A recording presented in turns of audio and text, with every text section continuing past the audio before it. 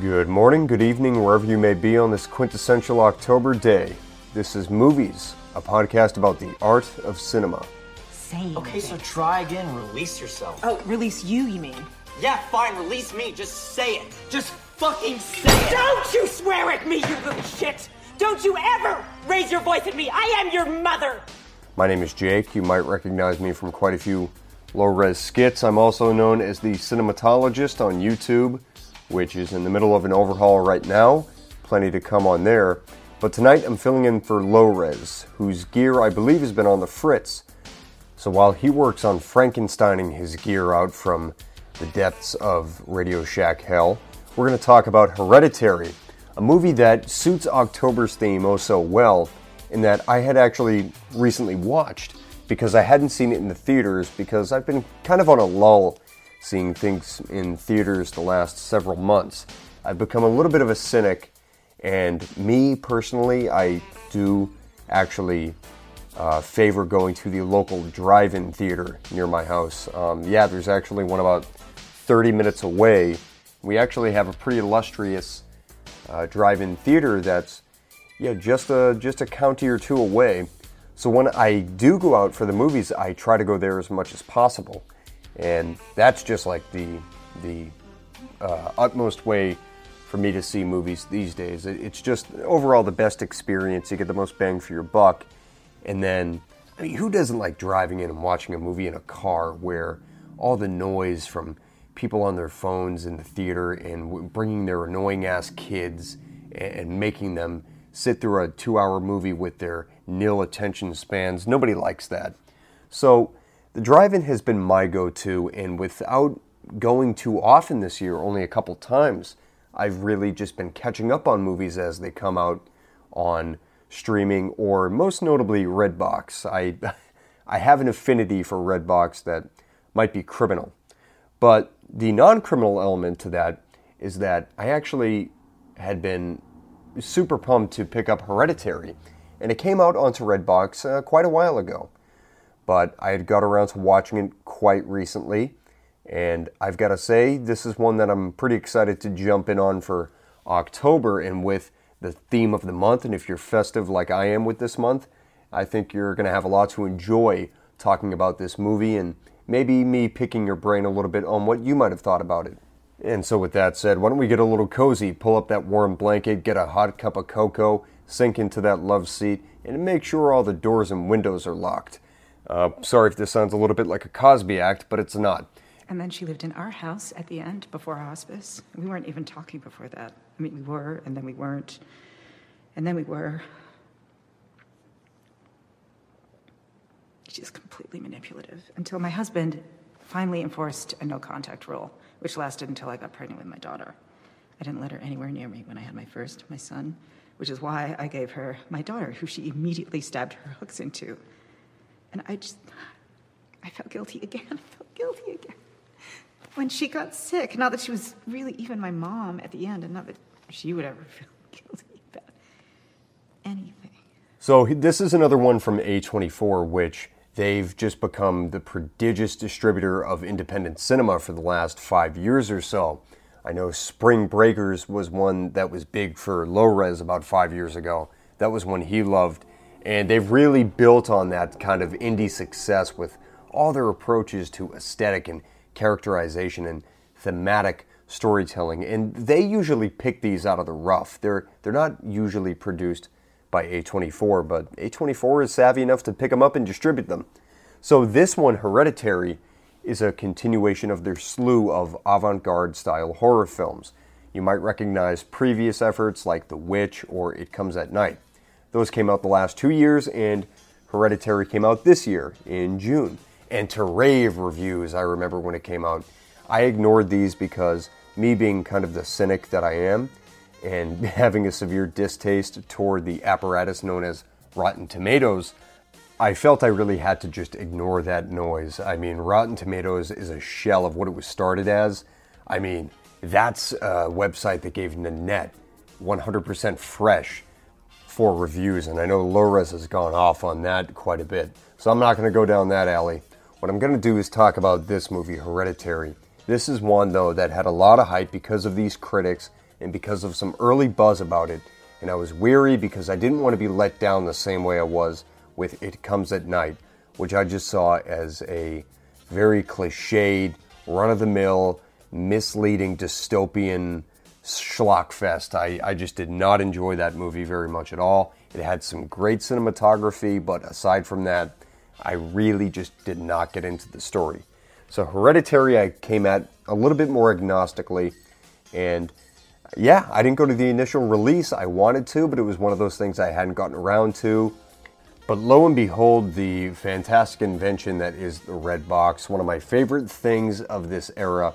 I was able to get my hands on a copy, watched it at home, and I gotta say, this is one that I really, really loved. I think this one is a rare example of when the movie lives up to the hype that is being bestowed upon it. I don't say this often, I really don't. But there really was something different about this movie that I think a lot of people did cling on to their credit, and even to the credit of the critics. I guess they did get this one right. But there's a lot of things that people don't mention about modern horror films, and I think we're actually in a pretty decent time for horror films overall. The big picture, I think, looks good. I think producers and directors are starting to tap into some more creative sensibilities that really weren't ironed out maybe in the aughts and in the early 2010s, if you will, of this decade. I think these smaller, more personal style films are actually doing quite well. And some of the Conjuring films I do like. I think James Wan does a great job in a lot of his films, but not this way. This one is different because I think there's just such autonomy here on part of the director Ari Aster, and I think he really has an understanding for the mechanics that make the classic horror film work, and he brought those to today. And there's quite a few examples of that I'd love to illustrate one by one, that a lot of the modern horror films and just films in general don't seem to capture. And I think it's because we're a victim of the times in terms of cinema and in terms of very low attention spans. But Hereditary taps into the most formative things that make horror films scary, and it presents it in a very compelling way with a surprising mix of psychological and supernatural horror that I think is going to win over many generations to come. And I don't take this lightly when I say that I think this is an instant classic. Now, it's up for debate with a lot of the films of recent years, even things like The Witch or It Comes at Night. But with this one, I think it's as clear as can be. There was one specific blurb from a critic that had said this was this generation's version of The Exorcist. I'd like to think that's true in a lot of senses.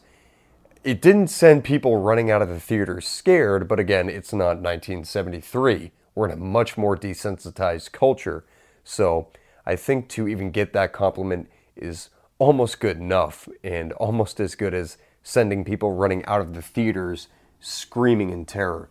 Don't know if that's going to happen anytime soon, but this might be as close as you get. So there's a lot to unpack with this movie, and I'm not going to get into spoilers because that is just going to ruin it for anybody listening to this, but I will make allusions to plot points and character trajectories and whatnot. So I just want to be courteous to everybody here and really give this a fair hearing while not ruining the experience of the movie, because you can already tell by my praise of it, I think you should watch it. So why don't we just get into a little bit of the nitty-gritty for the next 20 minutes or so and really delve into why this movie works and why it is an instant classic. So the plot is quite simple. The mother of our main character, Annie, passes away at quite an old age.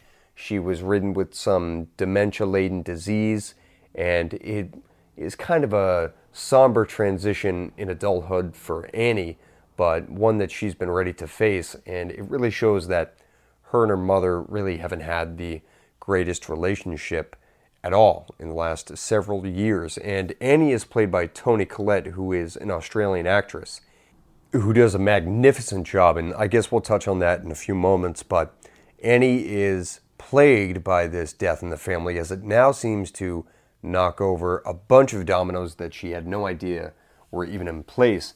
And starting with the death of her mother, a whole series of events spirals out of control into what becomes a chaotic foray into the inner demons of this family and finding out who they really are. And that's the compelling nature of this story. That's the story underneath all of the scariness and all of the excitement of the movie, is something about a very damaged family in so many different ways. And that's kind of the psychological aspect that chips away. And this isn't even to sound pretentious. This is just to really kind of get down into the nitty-gritty of the story, because there's plenty out there that can scare the crap out of you with this movie. Who's this? It's Grandma? You know you were her favorite, right? Even when you were a little baby, she wouldn't let me feed you because she needed to feed you. Drove me crazy. What's so effective about this movie is that it gives you that cerebral feeling even after you're done watching it.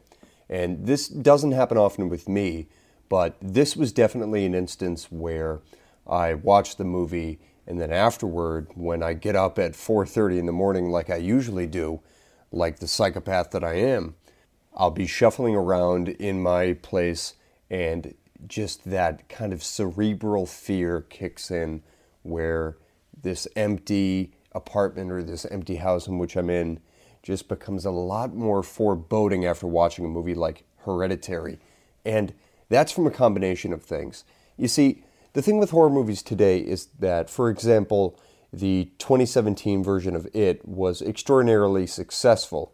And I think that was because it was generally faithful to the source material, and it captured the essence of the characters quite well and effectively. And I praise it for that as well. But when it comes to the horror aspect, there was much less a psychological strain in that movie, a movie that I think has approached about $1 billion in the box office, in contrast to something like Hereditary, where the whole angle is to just have that slow burning kind of horror in you that builds gradually throughout the movie until it hits a fantastic crescendo. But then there's going to be an after effect of that when you're walking around the house at night alone, when those kinds of subconscious fears that are tapped into in the movie are relayed upon your own subconscious. And that's when I find movies, especially horror movies obviously, much more gratifying and rewarding in that sense, that after the experience is over, you can still be affected by this movie. And that's happened to me with a few movies, but it's always tapped into that real basic childhood sense of fear, in which you're just isolated, in which there's always this foreboding presence of danger around you. And that's what Hereditary provides. And again, kudos are due, where this is one that was seriously hyped up by the critics, by the festival circuit, because I remember this one was doing extraordinarily well in, I believe, the Cannes outlets and South by Southwest. I think it might have made runs around there. I could be incorrect on that, but I remember hearing the buzz on this after a couple initial premieres in the beginning of 2018. Around January, I believe, it premiered at a couple of festivals, and it had some amazing buzz. And I mean, that definitely rings true, because there's just so much here that you can unpack in terms of the story elements and in terms of what kind of horror just happens. And like with a lot of great movies from years past, this one is interesting in that it has a story that's quite simple but unsettling. And that being that the familial connections that haunt us, even after our family members passing, that's very relatable to many of us that have had to deal with death in one way or another. And another thing that it touches on is that these kinds of events can burden our children to conflicts and confusion that then circle back to our own inner demons, or what conflicts we might have had with our recently deceased relatives. And that's definitely present here with the Charlie and Peter characters from the film. Charlie being the young girl with quite the peculiar look to her. She's a Broadway actress that This is her first big movie. I think she's about 16. And the Peter character is played by a Nickelodeon veteran who's actually been in quite a few things lately. He was in the Jumanji reboot, if you will, or Jumanji sequel. And both of them surprisingly put forth quite effective performances. And that's, again, a credit to this film because it treats its characters very realistically. They talk like kids. They act like adolescent kids. And they have a kind of realistic, I think, standoff with their mother in terms of where they've always felt they were in place of all the relationships and what conflicts they had with their mother in general. There's actually a couple of shocking moments that touch into that kind of stuff. And again, this is how our own inner demons can kind of fester inside of us until we release that unholy fury, just completely red-eyed, and that happens at quite a couple moments in this film. And again, kind of to tap into the slow burner aspect, this isn't one that necessarily stomps on the gas pedal right away, but there are some shocking moments in this, and I really say that with some remnants of surprise, because you feel by 2018, there's a lot of things that aren't commonly done in these kinds of films, or they're more suggested. And this film is suggestive in a lot of correct ways, but it's also gutsy in a couple of the chances that it takes. Now, I think we've seen almost everything in cinema, especially with horror cinema, and we've seen a lot of unforgiving styles of stories and plot points that directors and filmmakers have taken. But I feel with the recent years, and maybe with the turn of, I don't know, maybe the 21st century, there's been a dialing back of a lot of things, and maybe to cave into corporate pressure and to really hone in on demographics and not to ruffle any audience feathers, but that's never going to appeal to audiences or resonate with audiences the same way that some of our most cherished classics have taken risks that were seen as very unconventional, like even Alfred Hitchcock's Psycho, killing off the main actress in the first act. So there's a couple of those moments here, and they definitely resonate very chillingly, at least with me.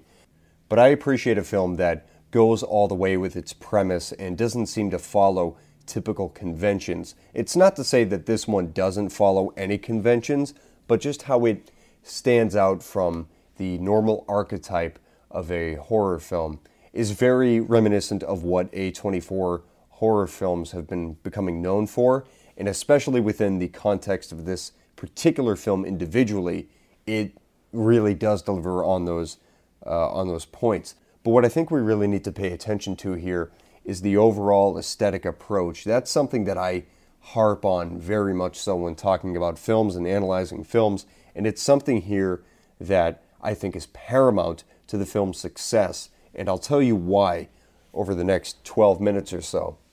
So in horror films, I am of the belief that corporate studio-laden horror films that don't really have a sense of how to scare people and have a sense of how filmmaking can still effectively scare people using the most classical of techniques fall victim to the same pitfalls again and again.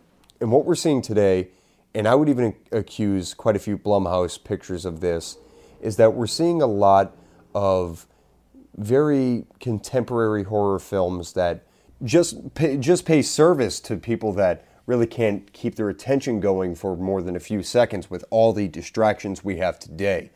I think we're seeing a lot of cuts, we're seeing a lot of stings and high-pitched noises to scary images or something like that. Jump scares, obviously, as I'm circling back to that topic. But that's really what's going on here. We're not being immersed in horror films or in the setting of horror films as we used to be. And I don't even think that's a nostalgic point of view. I think that all comes down to techniques in cinematography, techniques in editing. And one critique I would have for a lot of horror movies today is that they don't let the scene breathe. And one great instance of that, I'm going to circle back to It of 2017, is when Georgie is reaching into the sewer and Pennywise is gaping his mouth open with a bunch of teeth, and right before he's going to sink into his arm. And I just felt that if they just let that play out another half second or another second and just get the totality of that buildup, that would have much more effectively captured the terror of the scene.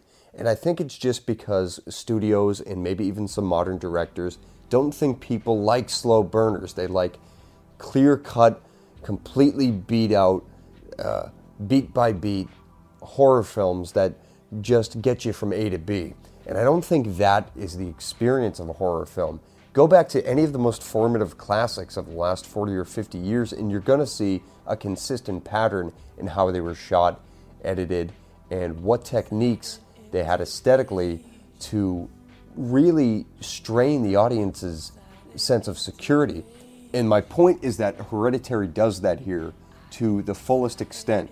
A lot of scenes are allowed to breathe, and a lot of scenes are staged in brilliant one-takes and with a lot of well-planned choreography or blocking on part of the actors and the director, Ari Aster. And I think Ari Aster was very savvy in that he just let things unfold in front of the screen for quite a while. And there's a lot of keynote scenes I want to mention in particular, but I'm not going to for the sake of you guys that might not have seen this movie. But I will say the effective scenes for me, and especially quite a few, were when certain characters were in an environment that called for a lot of dramatic tension, the kind of dramatic tension that is foundational in horror films, and them just tiptoeing through these kinds of settings with no idea what's on quote-unquote the other side of the door, and us knowing and being clued in on that dramatic tension, but seeing that unfold in singular takes and seeing the progression of the actor's emotion and just being immersed in these environments with these characters, that is what gets you invested and what gets you completely involved in this movie or in these kinds of movies. And I think that's something that's been terrifyingly, to make the pun, lacking in a lot of recent horror films. And to see Hereditary pick up on that, and particularly to my own sensibilities, really cater to that, was something that I just was so into, and it just got me so invested, and it really stretched out the suspense quite a bit more. And I've just got to say, to add on to the point of movies going all the way with their premise, this one, again, turns up the crazy slowly but surely. But when it hits that peak of just craziness, there's no turning back. It is just a harrowing, disturbing, immensely fun but terrifying film. And it really picks up, I want to say, after the first act. There's quite a turning point late in the first act, and it just changes the whole dynamic of the movie. And that's what's good about it, because from that moment on, it builds up in a direction. You don't know necessarily where it's going to go. You don't know if it's going to go completely down one plot line, down another, if it's going to tap into one character quality or another. But I do have to say that I was surprised in the direction that the film took, because I thought I had it figured out just by watching the trailers and by getting into the movie in the first act. I thought I knew where the story was going to go, what it was going to highlight. And I won't, again, spoil what my theory was and how it was wrong, but I would like to say that this film doesn't aim to be too pretentious, and that is one of the things I love the most about it. It's definitely suggestive, and it definitely wants the viewer to pay attention to a lot of the aspects, but at no point in this film did I feel that it was talking down to its audience or that it was trying to be some higher form of art. I just think it's masterfully done, but I think it's done with noble intentions. I think it's done genuinely, and I think it's done with real passion behind it, because there is just a progression to this film that kind of gives you a misdirection. And when it takes you down the path that it's going down, your reaction, or at least mine, was, oh, they're going this way with it. That's interesting. I didn't see that coming. But then when they blend multiple styles together and bring together a product that meshes a couple different qualities that have been popular in contemporary horror cinema, it really creates an interesting combination that turns out to deliver just an immense payoff. And again, I don't want to make this out like I'm hyping up the movie too much, even though I am, but I think that speaks to the quality of the film, because this is one that, again, I was skeptical of the acclaim and of the word going around about it. And I just think with the quality of the performances, especially by Toni Collette, you see, this is one of the most compelling female performances in the last few years in film. It's a very realistic character, a very flawed character, and it's not painting this heroic, saint-like person. It's painting a real person with real problems, and I just like how Toni Collette captured that. It was so convincing, and her own horror in the film was very convincing in that as well. That we were experiencing it vicariously to her, and the changes in emotion she has, the changes in facial expressions she has, and just some of the stuff she has to put herself through physically in this film is just incredibly impressive, and definitely on par with the rest of the performances. I mean, the whole movie is wonderfully acted. The child actors do, or childlike actors, they're actually quite a bit older than their characters are supposed to be, actually do a great job. The only funny thing to me was the husband character, who he was just kind of there. He seemed like he was kind of a support system, but he didn't really, he didn't really assert himself too much besides one point. But then after that, he's just kind of pedestrian. It's not that the actors did a bad job. It's that I think that was the balance in the script that Aster was looking for, that there's this one character that is just kind of stationary and static, because the other characters admittedly are quite dynamic, and that's a testament to how much is going on in this movie, but not too much that you get disoriented. Each of the characters has their own storyline, and they go through their own kinds of challenges, and each one is just as terrifying as the next. And then there's just other things in the film that really just help it stand out and really give it an identity. The kinds of, for example, the playing with the small models, that's Toni Collette's character's job in the movie. She creates small models for presentations and everything. There's another cerebral aspect to that, in which they frame these fake environments, but it's also very reminiscent of what's going on in the story.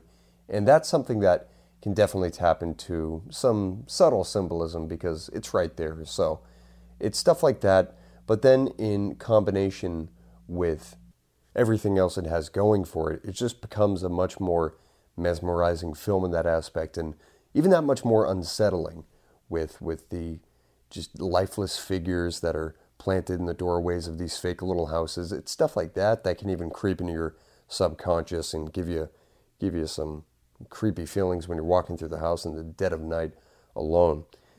In terms of critiques of this film, that's really an interesting question, because I really see this film as almost perfect. I mean, if you had to give me a rating to give it, I'd say a 9 out of 10, honestly.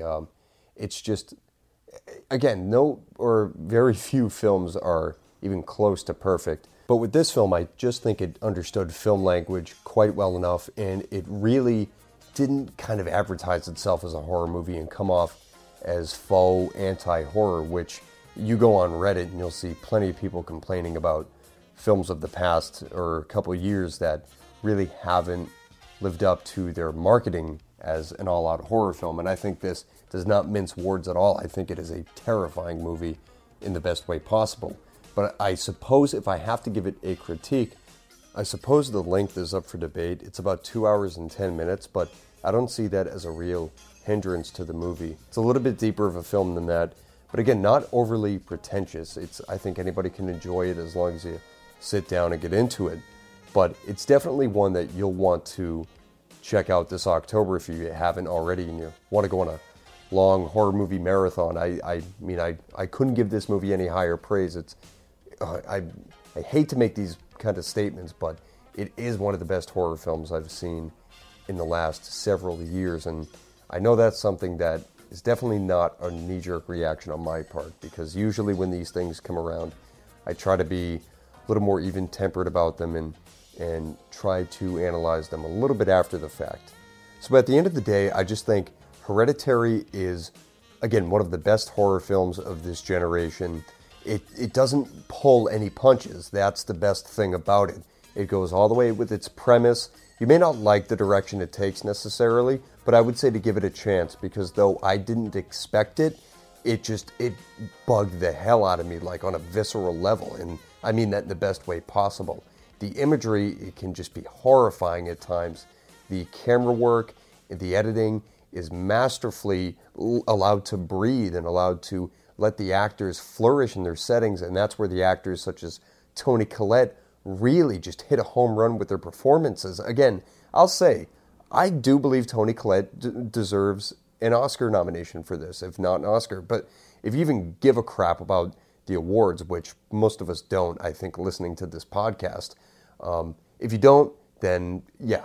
But for the sentiment of it, I think she does deserve some recognition for this. And I think this is a horror film, yeah, that is kind of on par with the Exorcists and the Rosemary's Babies of the past that have gained that kind of Academy attention. Though I think horror films are just completely shunned unreasonably, largely. And it's just because they don't play to the right ideology, they don't play the right politics.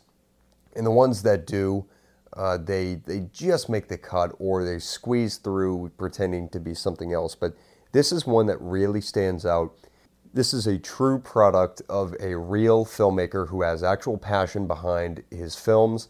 And I'm glad to see Ari Aster has really broken through with his first feature like this.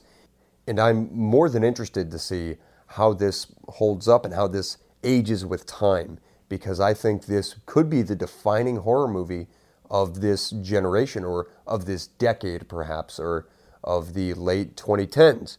But I guess I'm going to stop it there for now. I just hope you guys have enjoyed me subbing in for Low Res, and you can follow me via Low Res's channel on YouTube, because I'm there. But if you want to jump over to me at The Cinematologist, I think Low Res has got me linked up on his channel there. It's in the middle of a overhaul right now. I have some stuff that should be coming out in October that I'm working quite a bit on. So if you just give me some leeway, I'm going to have some really good stuff there. But this was cool. I hope to jump back on here again. And I wish I was a little bit funnier for you guys, but I kind of did this on the fly. So I just had to talk about the movie. And there was so much I wanted to say about the movie, and that I couldn't, because I want you guys to enjoy it as well. That I suppose the comedy is going to have to suffer this time. But again, guys, thanks for tuning in. This is Movies, a podcast about the art of cinema. I'm Jake, the Cinematologist. And for those of you that celebrate October the same as I, enjoy the rest of the month. Be sure to binge as many horror movies in the month of October as humanly possible. Make sure you keep the windows shut, the doors locked, and the lights turned out. And most importantly, everybody, have a happy, safe, and healthy October.